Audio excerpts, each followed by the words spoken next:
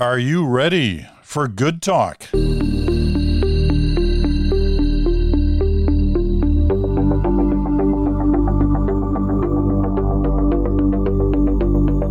hello there. Chantal and Bruce is in Montreal. Bruce Anderson is in Ottawa. I'm Peter Mansbridge in Stratford, Ontario. Edition of Good Talk, and you may be listening to it today. You may be listening to it Saturday or Sunday because it plays throughout the weekend, obviously, on any podcast platform you've got, but also at different times on Sirius XM Canada Talks, Channel 167. All right, I want to start off. I know this has been kicking around for a little bit, and we actually talked about it briefly last week, and that's the decision on the shadow cabinet by the Conservative Party. And I like this topic because we always make fun of the actual cabinet when it's made that most of the people you hear announced into cabinet are never heard from again, unless their ministry gets in some kind of serious trouble. Most of them are kind of incognito for the following couple of years. The shadow cabinet gets even less coverage. These are the MPs in the Conservative Party who are appointed to shadow a particular cabinet minister. And there's been much discussion this week of Pierre Poilievre going back into the shadow finance portfolio and what that means or doesn't mean for the leadership of Erin O'Toole, what the whole shadow cabinet means for the leadership of Erin O'Toole. So this is our opportunity to actually talk about the shadow cabinet because it may not get talked about again in the next months and years. Who knows? Shadow cabinet actually means something for an opposition party. It doesn't mean any extra money, like cabinet ministers get paid extra money and they get a car allowance and all that. Shadow cabinet ministers, if you want to call them that, get nothing extra except prestige. And that counts for something, especially at a time when the Conservatives are trying to find their way with the Canadian public. And so some of these people should be front and center in the way the Conservatives are portrayed to the Canadian public. So when we look at this list, and we've heard everything this week from, Erin O'Toole has abandoned all those who were on the wrong side, at least for him, of the vaccine debate, to this is a real red Tory shadow cabinet. That's been one criticism, which is, up until the last little while, is perhaps the worst thing you could ever say about a Conservative shadow cabinet since the days of Joe Clark and Brian Mulroney. Red Toryism is not something they like to hear about. So let's try and analyze what we've actually witnessed in terms of the parade of shadow cabinet ministers who were put into their positions by Erin O'Toole in the last week. What do we make of it? What does it mean? And how is it likely to play out? Chantal. Well, Erin O'Toole is a leader on probation. Whether he would admit it or not, at some point there will be a vote on his leadership, and it will need to be a strong vote. And he will also need to keep caucus on side. His MPs have given themselves the power to have a vote to oust him and replace him with an interim leader. So first point, which I found interesting, is he's actually managed to craft a shadow cabinet that is larger than the actual cabinet. There are more MPs that will be critics of ministers than there are ministers. And he's added another layer to that by appointing deputy critics. So in total, he's probably given titles to about 80 of his MPs, which leaves about 40 offside. And that probably reflects his impression that those 80 MPs would likely back him in a leadership vote, at least in the near future or going forward, and that he can have the malcontents sit out his shadow cabinet. Now, he has left malcontents that are significant sitting on the benches, and he's used, I think, in part, the vaccine issue to say, I'm not going to be appointing people who have had views about vaccines that go against science or go against the party's policy and go against science. I'm thinking Leslie Lewis, who ran for the leadership, who is seen as one of the main flag bearers of the social conservatives within that caucus, and who said parents who wanted to have their kids vaccinated, if and when we get vaccines for the 5 to 12 years old, were using their kids as human shields. Marilyn Gladu, who has started this famous civil liberties caucus and who apologized this week for spreading misinformation about COVID-19. A number of people like that. I'm not sure that those choices reflect a tilt towards red Toryism as much as a balance. For one, I don't see Pierre Poilievre's appointment at Finance as a sign of red Toryism, frankly. But I do see it as a preventive measure. This is someone that if you're Erin O'Toole, you want to keep inside your tent and not outside the tent. So, and you go down the list, if you're going to start making your shadow cabinets on the basis of who's not a red Tory, you're probably going to have to exclude every Quebec MP. Because by and large, to a man and a woman, they are more likely to be red Tories than anything else. So an interesting balance, but I think a clear message there that he's going to try to keep caucus going and his leadership going on his own latest terms, which are closer to the center than when he campaigned for the leadership. Bruce? I thought it was an interesting selection. I thought it was a little bit clever. I thought it was a little bit gutsy. I thought it was a little bit evidence of a kind of a sound management approach. And when I say a little bit, I think it's better than it might have been anticipated to be, but it lacked a kind of a breakthrough orientation. It was more, I think, a balance of managing the downsides for Erin O'Toole of internal party dynamics than it was saying, I'm going to put my leadership to risk by putting my complete stamp on what kind of a party I think we should be. And I'll give you some examples that sort of relate to that. First of all, I think it was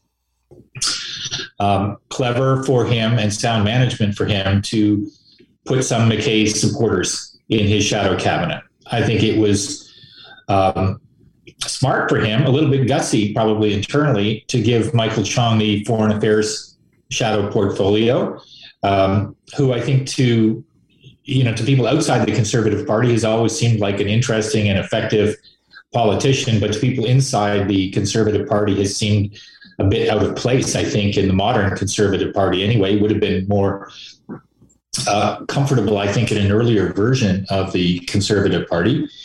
I think it was gutsy and smart for him to exclude the anti-vaccine voices. And I know they're not complete anti-vaccine voices, but they are effectively the voices within his party who raised doubts about vaccines. So Mark Strahl and Marilyn Gladu being out, those were really smart choices.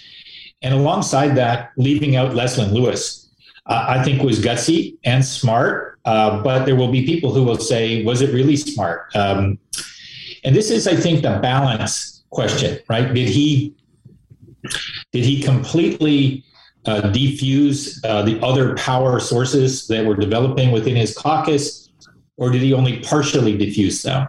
I don't think we'll know the answer to that. Putting Pierre Poilievre back into the finance critic's role, gutsy, and we'll see if it's smart. Gutsy because it is hugging somebody who has been the biggest apparent threat to your leadership. Whether it's smart or not depends on whether or not you kind of go with the view that I read from one respected columnist today who said, an effective performer in the House. And I think that that's true, but it's also kind of the fool's gold of politics these days. It doesn't really matter to be an effective performer in the House unless you're an effective performer outside the House with people who aren't playing the game of House politics, but are actually interested in what you have to say. And so for Pierre Poilievre, who has been running videos about the Bank of Canada's bond buying program, his videos are effective in the sense that his kind of jumping around and arm waving and his use of language is compelling and it's clickbaity, but I don't think it created any uplift for the Conservatives. And I think the question with Pierre Poilievre is, can his tools as a communicator, as a politician, be deployed by Erin O'Toole and him in a more effective way to serve the party's interests as they approach the next election? And I think that he is potentially one of those people who could be a much more effective performer, not in the House, but outside the House. But I don't know that he's ever shown that he has that aptitude. There were other smaller changes that had, I think, good management on them, but also with a question mark. Michelle Rempel-Garner from Health to Natural Resources. I think that if I were her, I would not want to be the shadow critic for Health.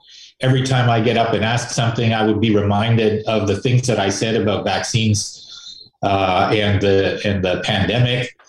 So putting her in Resources is better than that. However, and this is the last point I'll make, within the resources sector, there's a big change going on. The biggest oil companies in Canada are embracing net zero targets. They are not arguing against carbon pricing. They are looking for ideas that will help transform those companies, not for a voice from the opposition benches that say all liberal climate policies are bad.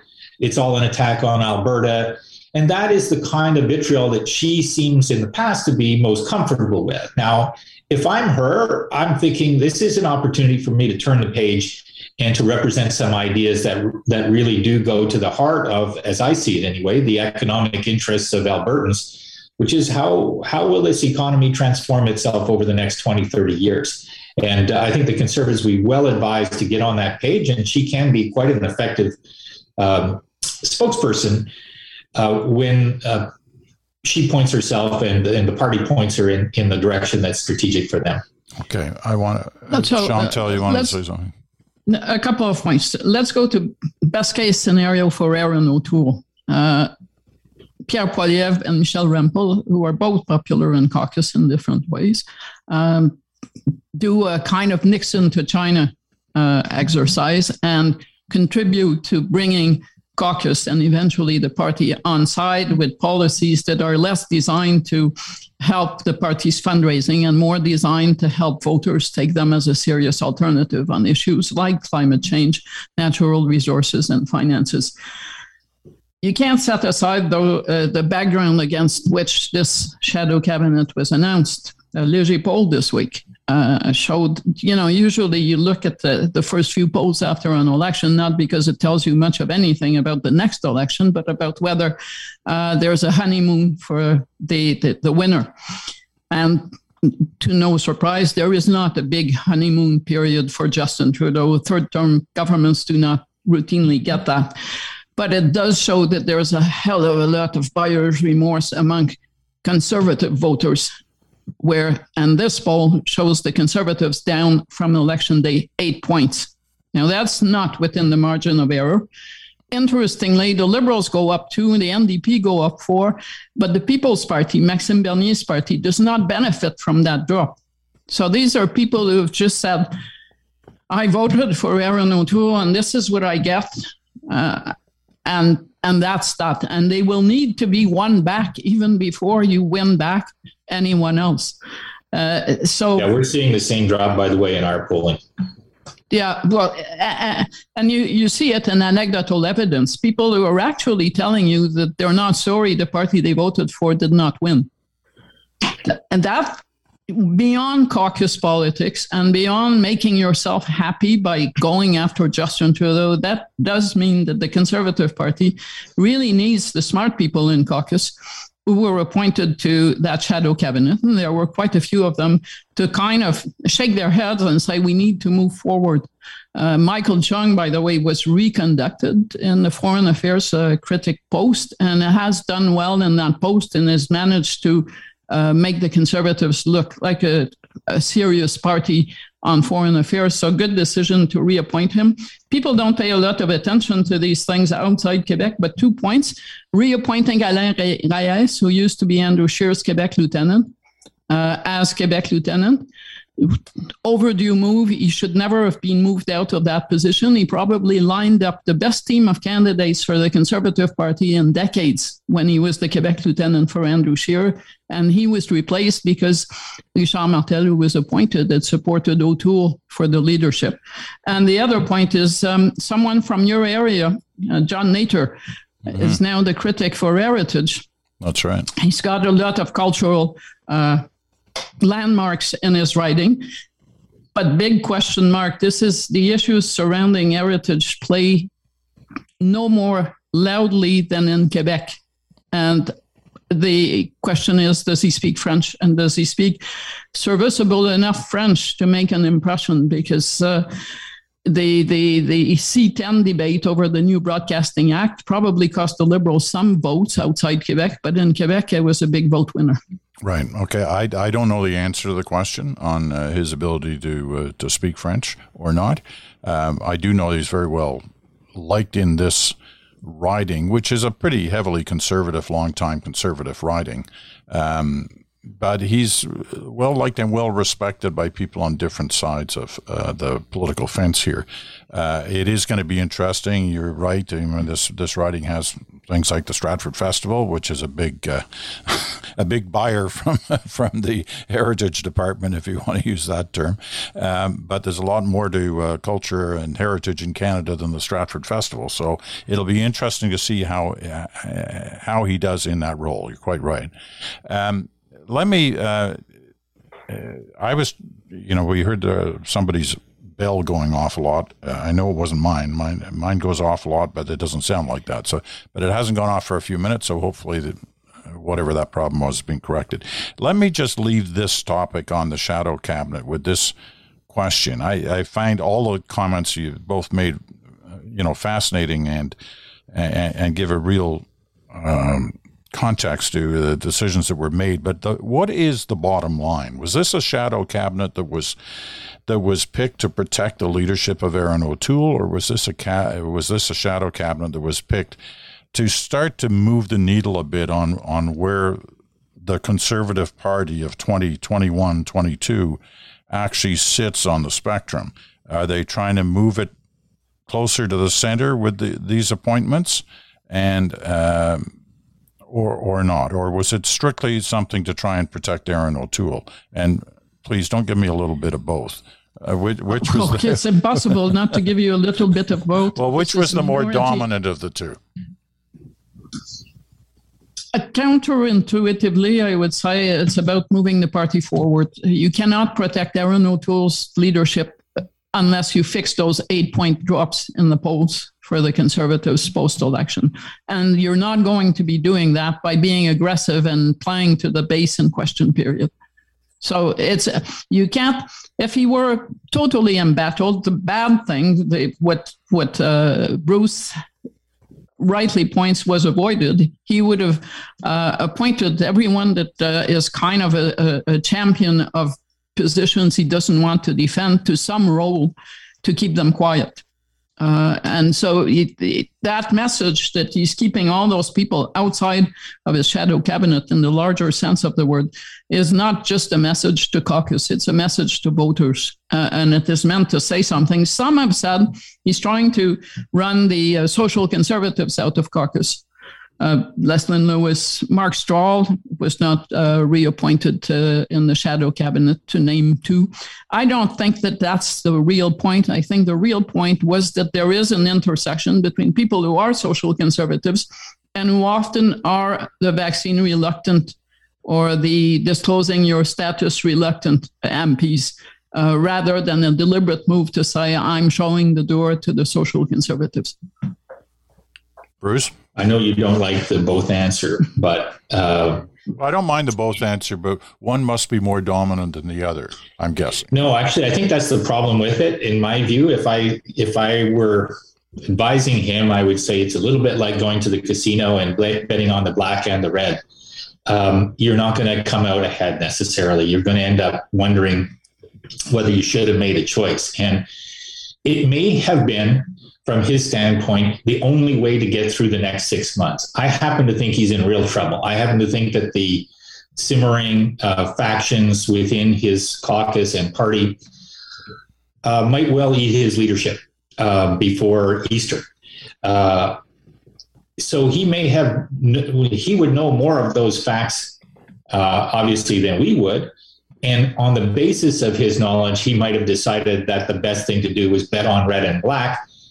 But even from an outsider standpoint, I think that if Chantal's right, that's the right bet. The right bet for him is to try to move the party forward, because you'd rather lose on the basis of having tried to do that than lose on the basis of not picking a lane, not picking a color, not making a call. And I kind of feel like the Poilievre appointment is the marquee for it's both. If Pierre Poilievre becomes a more effective advocate for Erin O'Toole's agenda, which should be the role that he plays, then it will turn out to have been a good move overall for Erin O'Toole and move the party forward. If all he's really done is ended up giving more profile and legitimacy and prestige, to use your term, Peter, to the person who is the most visible alternative to him, then it will turn out to have been a bad bet. The people that I talk to in the Conservative Party say the reason, if Erin O'Toole survives this next 6 months or a year, it will be because there is no evident alternative, not because people have decided that he's the right choice for them. And so I think it's all to play. And I think he's maybe made the best choices that he could make, but he left some degree of ambition behind in making those choices in terms of setting a different direction for his party. I'm not sure how he could have not done what he did with Pierre Poilievre, and as much as when he did replace him as finance critic, Pierre Poilievre continued to act as the finance critic from the sidelines and completely overshadowed Fast, who was his successor, to the point that if you ask people who are watching this with interest from the outside, some may be surprised to learn that Pierre Poilievre was actually not the finance critic the entire time. So if you're going to have him crafting the party's fiscal and economic policy on Twitter, while the party is trying to find a direction that possibly makes more sense and does not lay global inflation at the doorstep of the Canadian Prime Minister, for instance, and does not diminish the party's credibility, you probably need to, one, bring him inside the tent, and two, possibly convince an MP who is intelligent and hardworking that it would be in his own best interest to come across as someone who is serious enough to serve as Minister of Finance in a Canadian government. Can I just add one last thing, Peter? I don't know if you want to go on, but I think that's right. I'm glad you raised the point about Ed Fast and Pierre Poilievre, because the other thing that occurs to me about Erin O'Toole is he suffered a lot of criticism after the election campaign about the fact that during the election campaign, he never really gave much oxygen to his candidates and the leading figures in his party. And the thing that felt missing to me from the announcement of his shadow cabinet is an explanation of why he made some of the choices, what the direction is that he was carving out for his party. And maybe also a little bit about who these people are, so that the folks who don't know them could hear him say, I love Pierre Poilievre. Here's why I think he's so good in this role. Here's why it's so important to have his voice. Now, maybe he did some of that and I didn't catch it. But it felt to me like an important shift in the way in which Erin O'Toole had approached leadership politics relative to his supporting cast, if you like. And maybe that was a bit of a missed opportunity to extol the virtues of the choices that he was making and the individuals themselves. Last point before we take a break on this. If the question I get asked, perhaps more than anybody else, by just, the so-called person on the street, is where's Peter MacKay in all this? Now, I've been out of the country for most of the last month. Is Peter MacKay either a player, in front, out front, or in the background at all on any of this right now? In terms of the direction of the party, direction of the leadership? I don't hear it.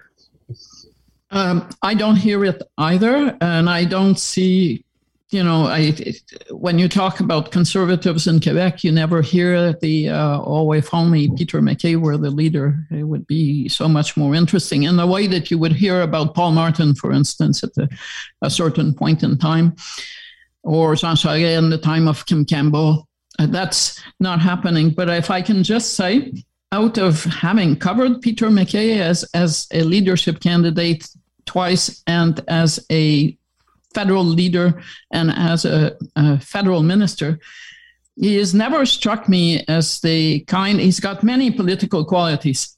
He's a top-notch, presenter. He communicates well, but I have not found him to be very fascinated by ideas and directions for the party. And I would venture that if it came to a rematch with Peter MacKay versus Pierre Poilievre, for instance, I would probably, if I were MacKay, take a pass on that, because on the field of debate and ideas, he'd probably get beaten. His references are also out of date after almost a decade out of politics. Things have changed quite a bit, not only federally, but provincially and at the municipal level. And we saw some of that in Montreal over the past week with Denis Coderre being rejected. It does not take long for a politician who is out of the game to become past his due date and not able to make a return to a scene. Remember John Turner? Mm-hmm. I remember, because I remember sitting on this campaign bus for the leadership. And I remember him looking at that bus, which featured all kinds of parliamentary journalists, but a lot more women than when he had left politics. And he admitted that he was at a loss to figure it out, because he had left an old boys club and came back to a very much more gender mixed a mix of parliamentary journalists. That didn't take 2 decades, and it hurt him over time as party leader, because the way that John Turner had been doing business as a minister with the press gallery, and the boys and all of this era, and the way that you were supposed to interact in that newer era was a difficult transition. And these are things that happen when you leave, and it doesn't take, decades and decades to happen to you. And you're right about that. It can happen almost overnight, and it really did for Turner. I mean, let's face it. He left in 75, 76. He was back in 84. That's not a huge period of time, and yet everything had changed. And he was confronted with it immediately, and he didn't handle it well. Okay, we're going to take a quick break, and then I want to pick up on something you just said as we shift topics. Back in a moment. Looking for a way to zhuzh up your dinner options? With 21 flavorful recipes every week, Chef's Plate ensures dinner time will never be boring. Our menu includes easy and quick 15-minute meals and favorite classics, including vegetarian options and more. We don't compromise on the yum factor. Each Chef's Plate comes with pre-portioned ingredients measured out perfectly for your meals. Say goodbye to wasted produce and hello to saving money. Go to chefsplate.com and click the sign up button and apply the code THEBRIDGE. That's THEBRIDGE, one word, to get 50% off your first 2 boxes. Our podcast is brought to you by Questrade, Canada's fastest growing and award-winning online broker. Tired of getting dinged with fees every time you buy or sell U.S. stocks? Well, good news. With Questrade, you don't have to. You can hold U.S. dollars in your trading account and avoid expensive, forced conversion fees every time you trade U.S. stocks. Switch today and get up to $50 worth of free trades. Visit Questrade.com to open an account and use promo code QUEST. Conditions apply.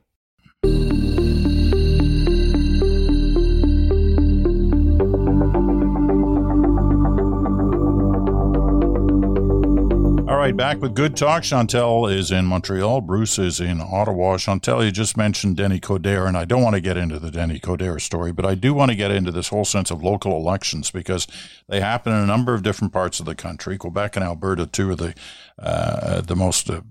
ones that got a lot of attention in this. And we talked about it a little bit about a month or so ago in terms of the Quebec local elections, and there were a lot of acclamations because people weren't running, and we got into that discussion about what all that meant.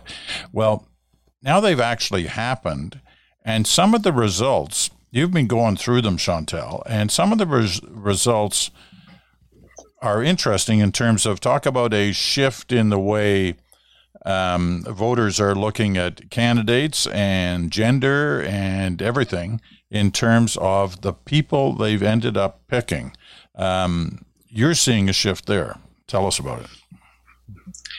Big shift. You have to know that in Quebec, as in Alberta, the major cities, and I don't just mean in the case of Quebec, Montreal and Quebec, Gatineau, Longueuil, Laval, incumbents, with the exception of Montreal, were not running again, as was the case in Edmonton and Calgary.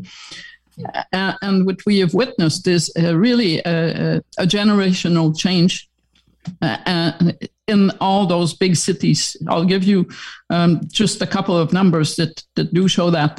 Quebec now, Quebec's top 10 major cities, 5 of them, half of them, are now going to be run by female mayors, including Montreal and Longueuil, which are fair-sized city.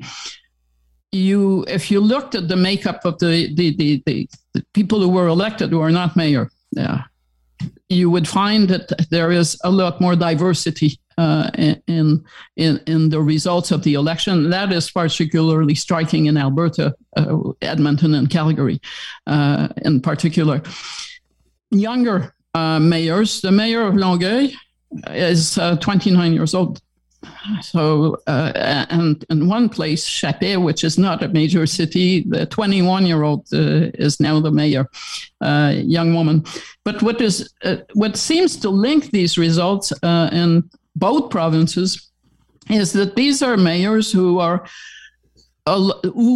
narrative gives a much larger space to the issue of climate and climate-driven policies to an extent that we haven't seen before. It goes beyond promising more parking spaces or no raise in municipal taxes. The new mayor of Calgary, Jyoti Gondek, used her first move in office to proclaim a climate emergency.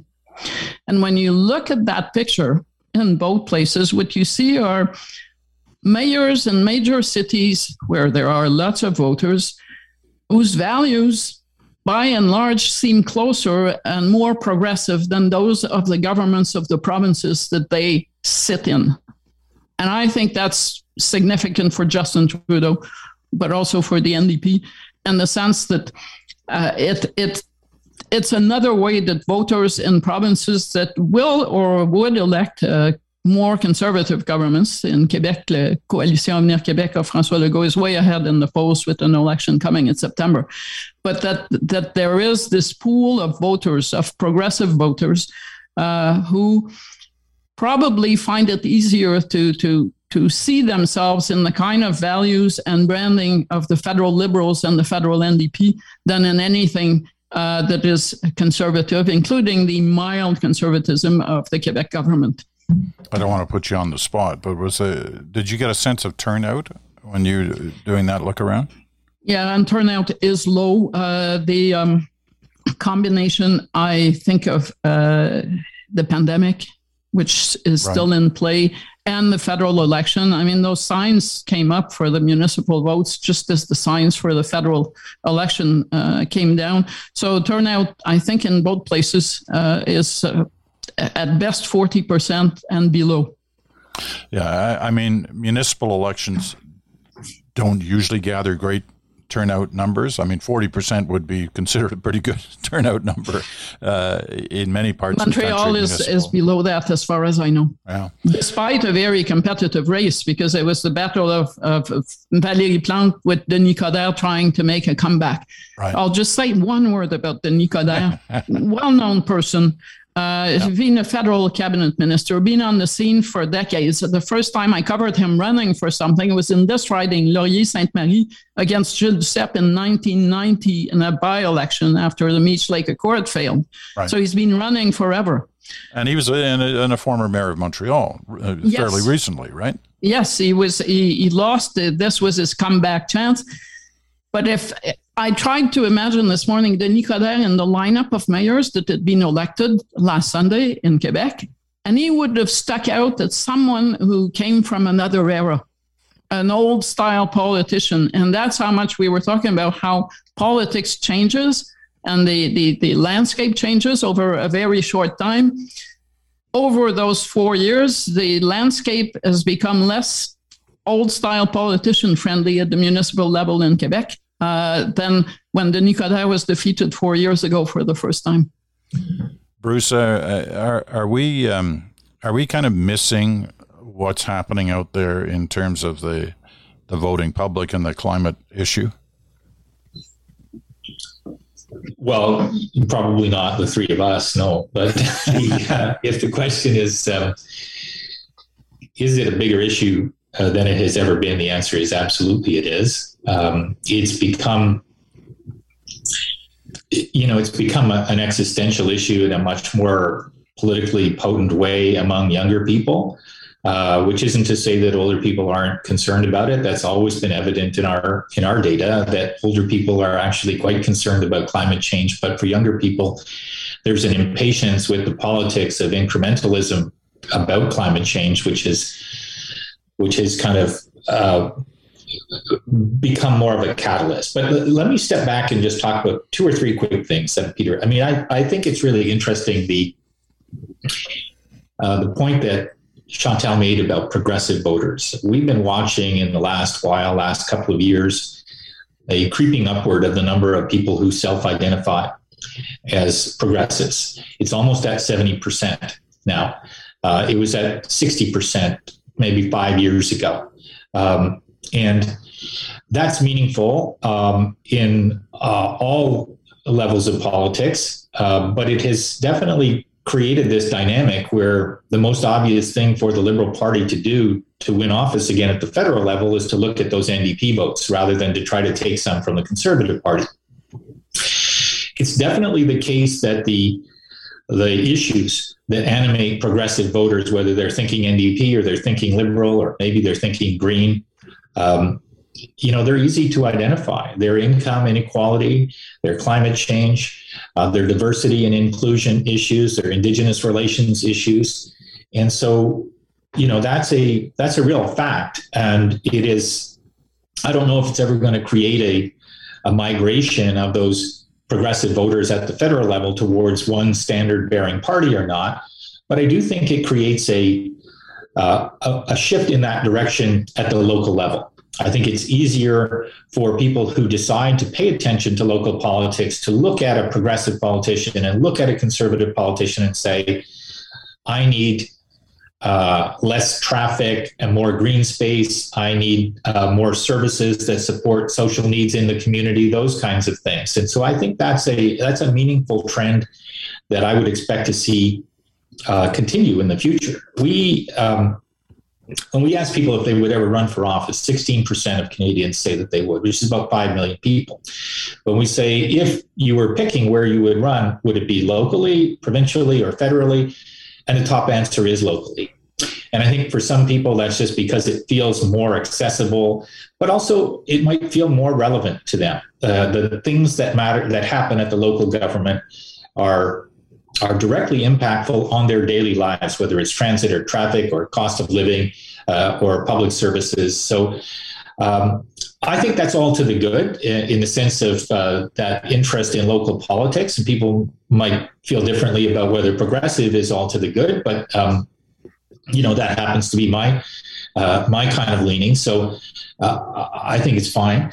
But the thing that kind of makes me unsettled these days is with the fragmentation of the news and information marketplace the way that it is, I'm finding kind of shocking numbers of people who don't know some basic facts about our political system. And I'm at the risk of boring you, I want to give you a few numbers to react to. And I know Chantal is going to have something to say about some of these, and I'm looking forward to it.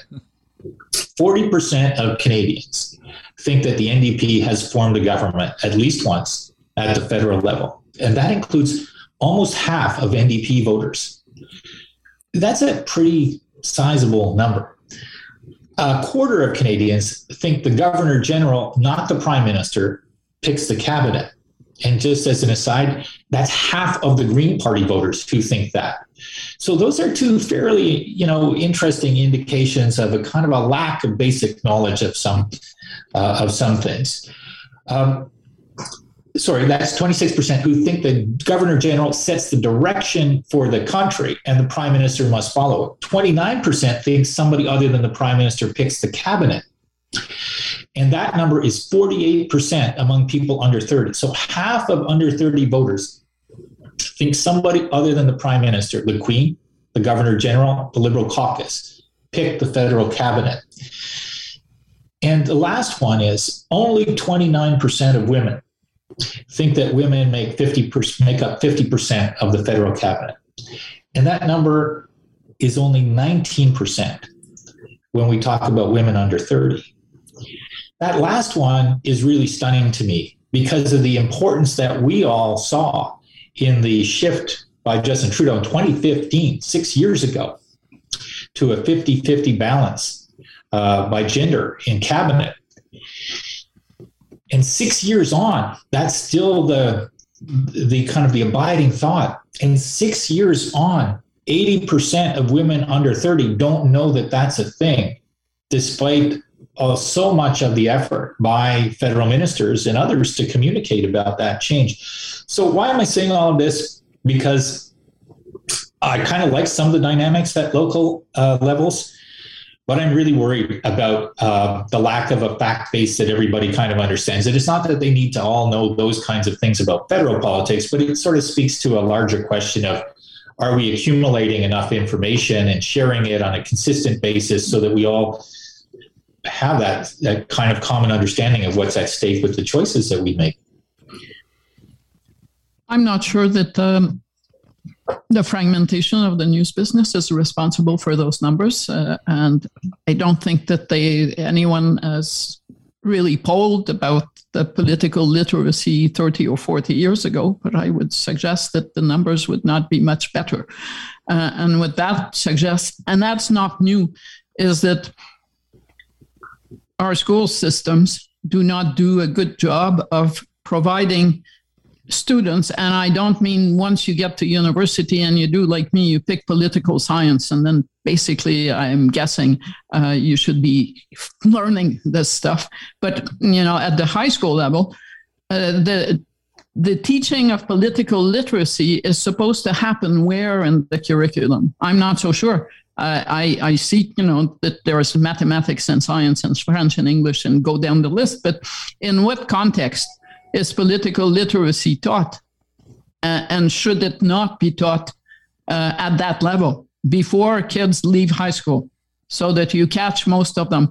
Because that ignorance, I watched, there's a Quebec, he's a journalist, comic, he does social commentary. And during the Orange Spring, 10 years ago, when the students were in a massive uprising in Quebec over tuition fees and demonstrating every night, he interviewed people in a demonstration. And a number of those that he showed did not know the name of the premier they were demonstrating against. We're talking university students here who are demonstrating against the government for 60 and 90 days, but they weren't sure if the prime minister was called Harper or the premier was Charest. They did not know. And that comes back again and again when there are demonstrations in Quebec. You discover that the people demonstrating have very little knowledge of what they're actually demonstrating against. And I think it goes to education and the need for political literacy to be taught. I agree with you about the education point, but just to be, at least just to make a point, I did start polling 37 years ago. Yes, and I did ask questions. On that? I did ask those, no, not those questions, but I asked other questions which helped me understand the level of literacy about things like the Gulf War or key cabinet ministers' names. And so in my experience, in my observation, there was never as much literacy as would be ideal. And it's not a criticism of the media that there isn't now. That wasn't my point. Just want to be really clear about that. It's like a combination of effects that people consume information that they want about the things that they're interested in, and less of it seems to be about those kind of basic political facts. But that was always the case. I mean, if you bought a newspaper, you did not necessarily read the story about equalization. You maybe read the sports pages. People always made choices when they read newspapers. If you turned on the TV, there were only 3 channels for a good long period of time. So the chances of you running into a conversation that had some basic facts that are better, was better in that kind of environment. And I'm not suggesting it's better that we go back to that. I'm just saying I don't know how we solve it. I think education is a part of it, but. Let me get in here for a minute. Yes, please. On this one, let me give you an example. It's it's not public policy or how Canadians perceive how their government operates or how Parliament operates, but it's kind of similar in a way. In 1994, I went over to Europe as part of the coverage of the 50th anniversary of D-Day, and we were shocked to realize we did, some surveys in the before we went over to try and get a sense of what Canadians understood about their military history. And 50 years is a long time for some, not so long for many others, especially for the veterans, many of whom were still alive, who were at that ceremony. But the majority of Canadians, young Canadians, had no idea that Canada was involved in the D-Day landings. They never heard of Juno Beach. They didn't know anything about how the Canadians went up through France and Belgium and the Netherlands and then into Germany. We're in Italy and Hong Kong and all that. They didn't know anything about it. And the direct link as to why they didn't know is because it wasn't being taught in schools, right? That changed as a result of 94. And the expose really to many Canadians about the involvement, and they wanted to know more, and they wanted a better understanding of the decisions that were made in Canada around military involvement, both in the First and Second World War. So it's kind of an example of how big, I think what we're discussing here, that there has to be, sure, the media can handle its responsibility and should, and we're at a critical period in terms of the media. We've discussed this before, but the education system has to take some responsibility in this lack of knowledge on some basic fundamental issues. I will give you this, though, Bruce, on the things you said in terms of understanding local. All news is local and all that. We know the cliches. But when I'm asked by young journalism students, where should I go? I really want to cover Parliament Hill. I want to get to Ottawa. And I tell them the reverse, actually. I say, no, you don't want to go to Ottawa. You want to go to some smaller community or a suburb in a city and cover City Hall, cover school boards, cover the kind of areas that directly involve people. That's what they care about, as you said. They care about their sewers, their roads, their property taxes, the school system in their community. Those really directly relate to how people feel. And when you understand that level of politics, when you move, if you choose to move to a different level, whether it's provincial or federal, you'll be in a much better way because you'll recognize how some of these things actually mean something to people and some of them really don't. Anyway, I'm fascinated by the discussion we just had on on this level of literacy on the part of people. I think we all bear some responsibility on this, and we can all perhaps do a better job. We're rapidly running out of time. I got like 2 minutes left. I got to take a final break. I want to come back and ask you whether the Biden-Trudeau relationship, which we will see unfold in the coming days, when the two men meet also with the Mexican leader, whether that relationship Biden-Trudeau is anything like Trudeau-Obama, what Canada is getting out of this relationship with Joe Biden. So condense your thoughts. We're coming at you right after this. Our Black Friday sponsor is The Economist. If you don't already know, its expertise lies in making sense of the world's most important developments. It offers completely independent opinion and analysis, giving you a balanced global view of an issue instead of a biased or politically motivated opinion. And don't be fooled by the name. It covers pretty much everything from culture to science and technology, from politics to finance and business. It's Black Friday. Get 50% off the annual digital subscription to The Economist. This gives you access to the website, their app, podcasts, newsletters, webinars, and more. It's a great offer, and we think it'll make a difference the way you see the world. There's a reason world leaders read it. We hope you will give it a try. Just visit economist.com/bridge50 to get 50% off your first year, including full access to the app and economist.com. That's economist.com/bridge50, where 50 is a number, for 50% off your first year to enjoy The Economist whenever and wherever you want. Looking to cook smarter and faster at home? Chef's Plate dinner boxes give you back the time spent on meal planning and grocery shopping by delivering everything you need to cook delicious meals right to your door. Each Chef's Plate box also comes with pre-portioned ingredients measured out perfectly for your meals. Say goodbye to wasted produce and hello to saving money. Go to chefsplate.com, click the sign up button, and apply the code THEBRIDGE. That's one word, THEBRIDGE, to get 50% off your first 2 boxes.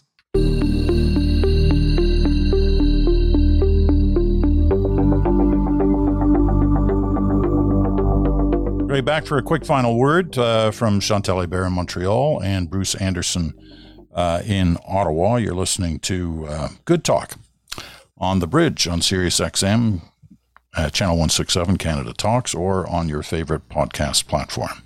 All right, Trudeau-Biden. Is Canada getting out of this relationship anything like what they got out of the Trudeau-Obama relationship? Bruce, you first. It's too early to tell whether this is going to be, whether the divisions in the Democratic Party become a huge problem for certain parts of the Canadian economy, but that's the threat. That's the big risk. Obviously, it's better for us to be having a conversation with Joe Biden than with Donald Trump, who made absolutely abundantly clear that he didn't care about any other country in the world, let alone the jobs or the economic interests of those countries.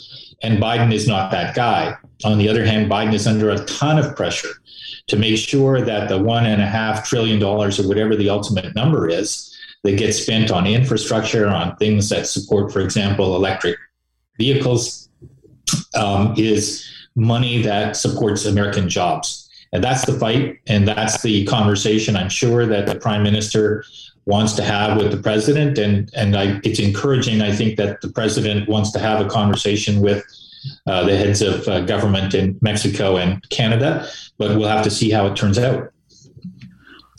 I'm not sure that Justin Trudeau got much of anything from Barack Obama, except for great pictures and good feelings, in the sense that by the time he became prime minister, Obama was in the lame duck period of his presidency and was soon gone.